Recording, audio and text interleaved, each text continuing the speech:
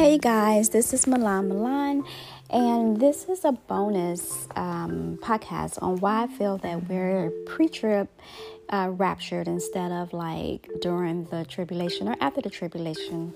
And I just have a couple stories on that support that. Okay, first, of course, let's just pray. Dear Heavenly Father, I thank you for this opportunity. I thank you so much for being given this in my heart, that you allow me to speak to anybody about you, and that you're speaking through me. I know that when I pray, Lord, you are listening, and I'm just so grateful for this again. And I ask anyone who's listening, if there is anything that isn't clear or you just maybe want to elaborate on it, Lord, that you guide them, you show them, and I thank you. And amen.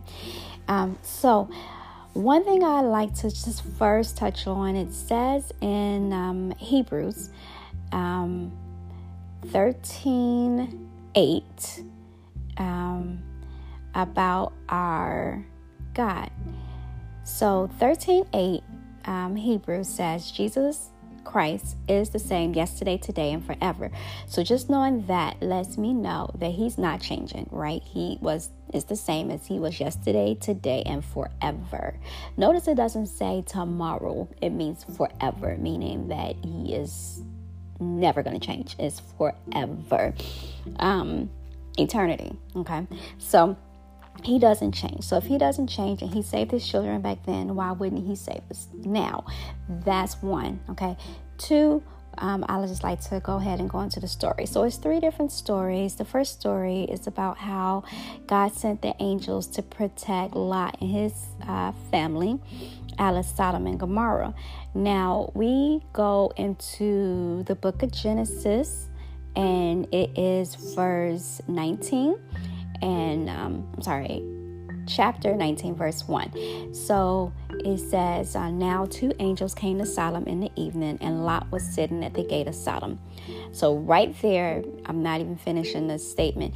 It lets you know, the verse, it lets you know right there that those angels came to Sodom because God sent them, right? Because y'all know in the story of Sodom and Gomorrah, they were really bad. They were sinning sexually, like men for men and women for women, and they just didn't care. And it is obviously against God's will for sex, because when God created sex, he created for a man and a woman in marriage. So any sex outside of marriage, even if it's hetero sex, is wrong, right?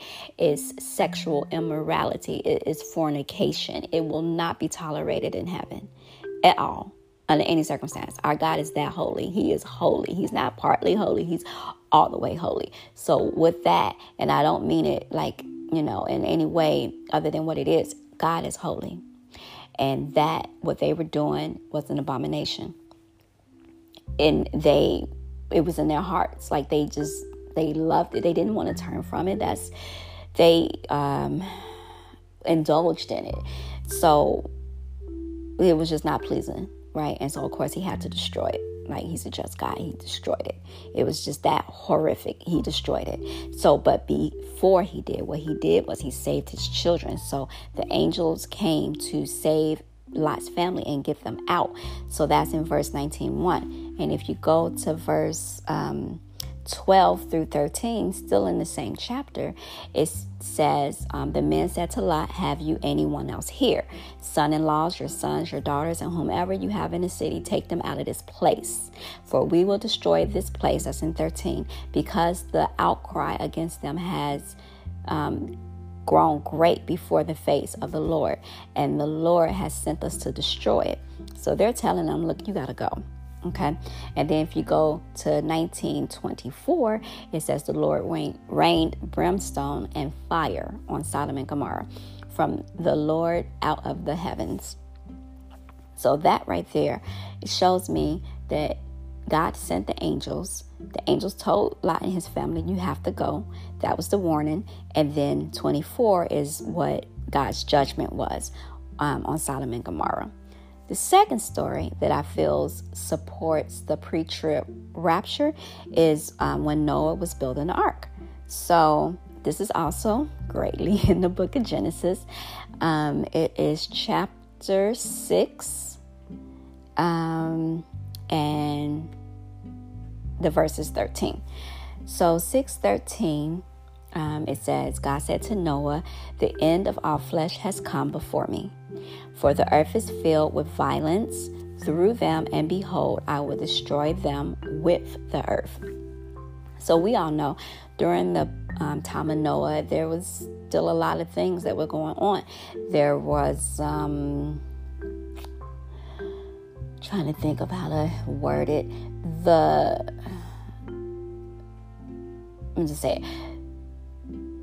there was sex outside of marriage, and it wasn't just, it wasn't right. And we can get into the story later. I don't want to butcher it, and I don't want to get the wrong message out, but it was wrong. It was sinful in Noah's days. Okay. And, God destroyed it. And the way he destroyed it this time wasn't with fire. It was actually with water. Now, I know this story was before, it's great. This story for Noah was before the story of Lot and the angels. Because again, we're backing up in Genesis still, but this is Genesis 6 that we're talking about Noah. So with Noah, he had him get his wife and his sons and his daughter-in-laws and animals and build an ark. And everyone was on this boat, on this large boat rather. And he flooded the earth, right? That's how everyone was destroyed. But what he also said was that he would not destroy the earth again with water. And his covenant he made with us, his promise, was the symbol of a rainbow. So it's not, don't be fooled when you see the symbol of the rainbow, because it's not for them. It is God's promise to us. It's a reminder of God's covenant, his promise with us that he will not destroy the earth again by water. And I'm sure you guys know what I mean when I say that. And that's probably just a whole nother topic, a whole nother discussion. But yeah, that is God's promise to us, that he will not destroy the earth again by water. So then even when you just go back and how God is just and true and God does not change, right? God is a man. God is a God of his word. Go back and look at how Lot story was Genesis 19. Genesis 19, when he destroyed Sodom and Gomorrah, he didn't do it with fire, right? Because he's already made that promise to us. Oh, thank you, Jesus. You literally just gave it to me right now. He gave us that promise back in Genesis 6 or so. In Genesis 19, when he, his judgment came on Sodom and Gomorrah, he didn't do it with water because he's already made that promise. He did it with fire and brimstone. Amen. God is so awesome. All right. So the third story, and I'm sorry I talk fast, guys. I'm working on that. But just replay it if I went too fast. I'm sorry. I'm working on it. The third story I wanted to touch base on was the story in Exodus, right? And it's basically the story of Passover.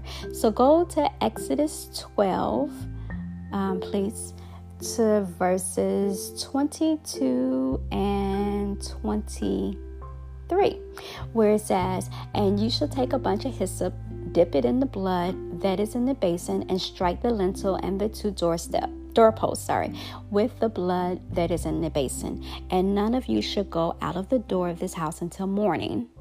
For the Lord will pass through to strike the Egyptians.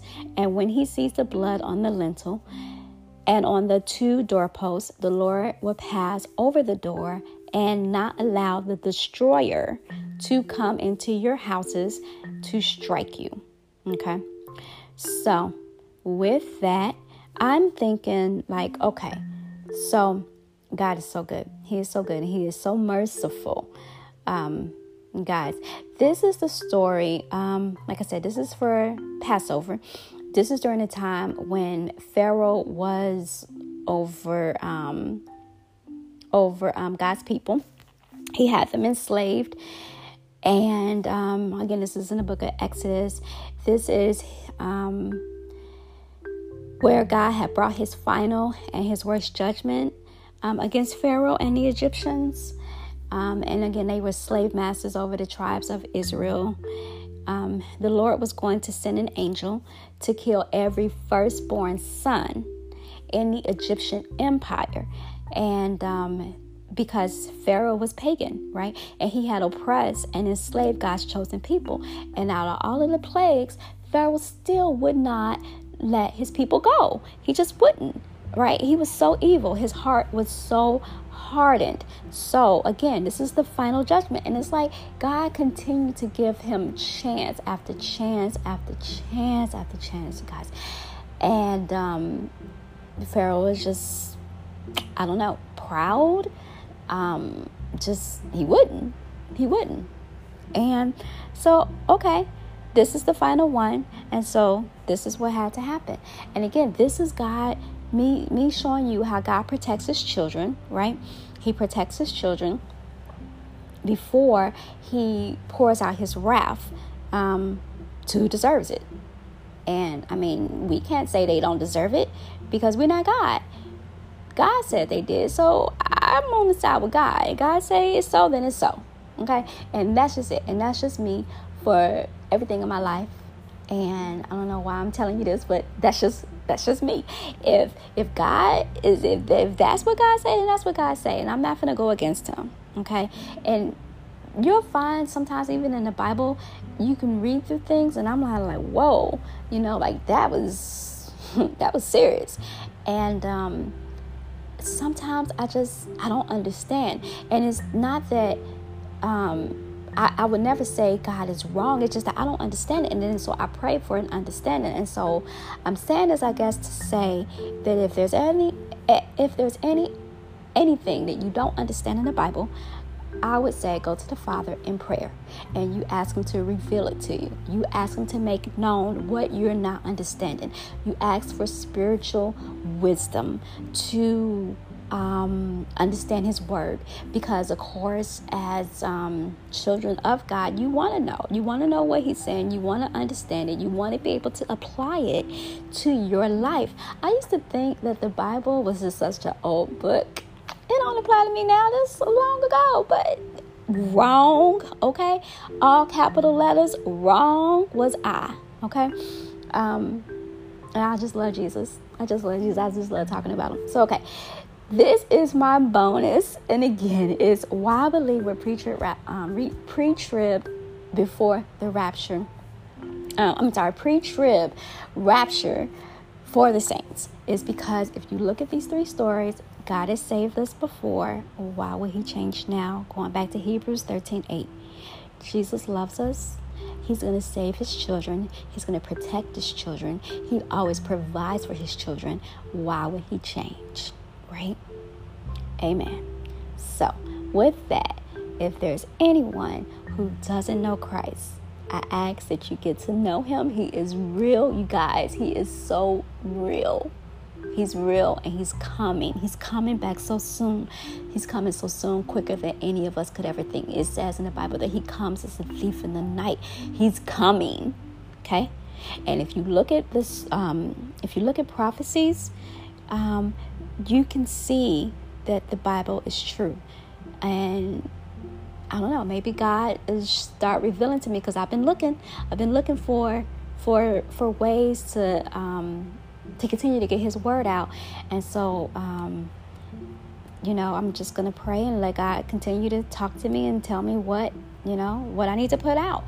But he's coming. So saints, let's get ready.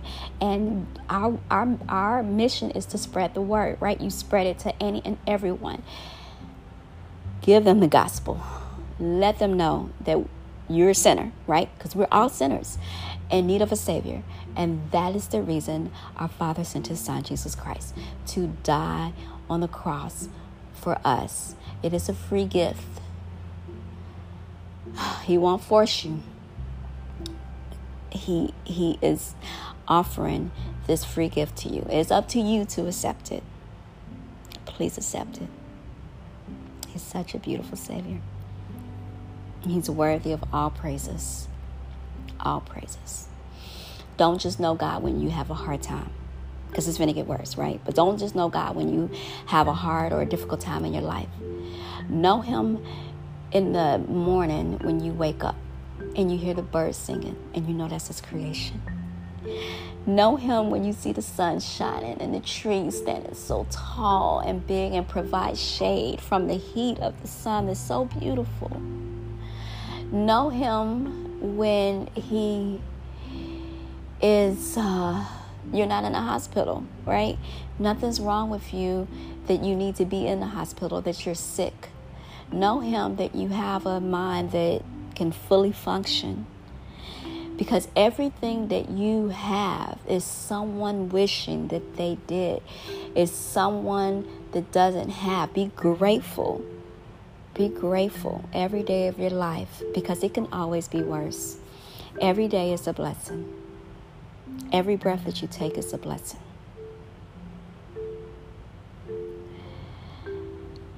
I'm closing this podcast. Again, I'm sorry. I don't want to ramble. I just love talking about our God. Share this with anyone and everyone. Jesus is coming soon. Amen. Peace, saints.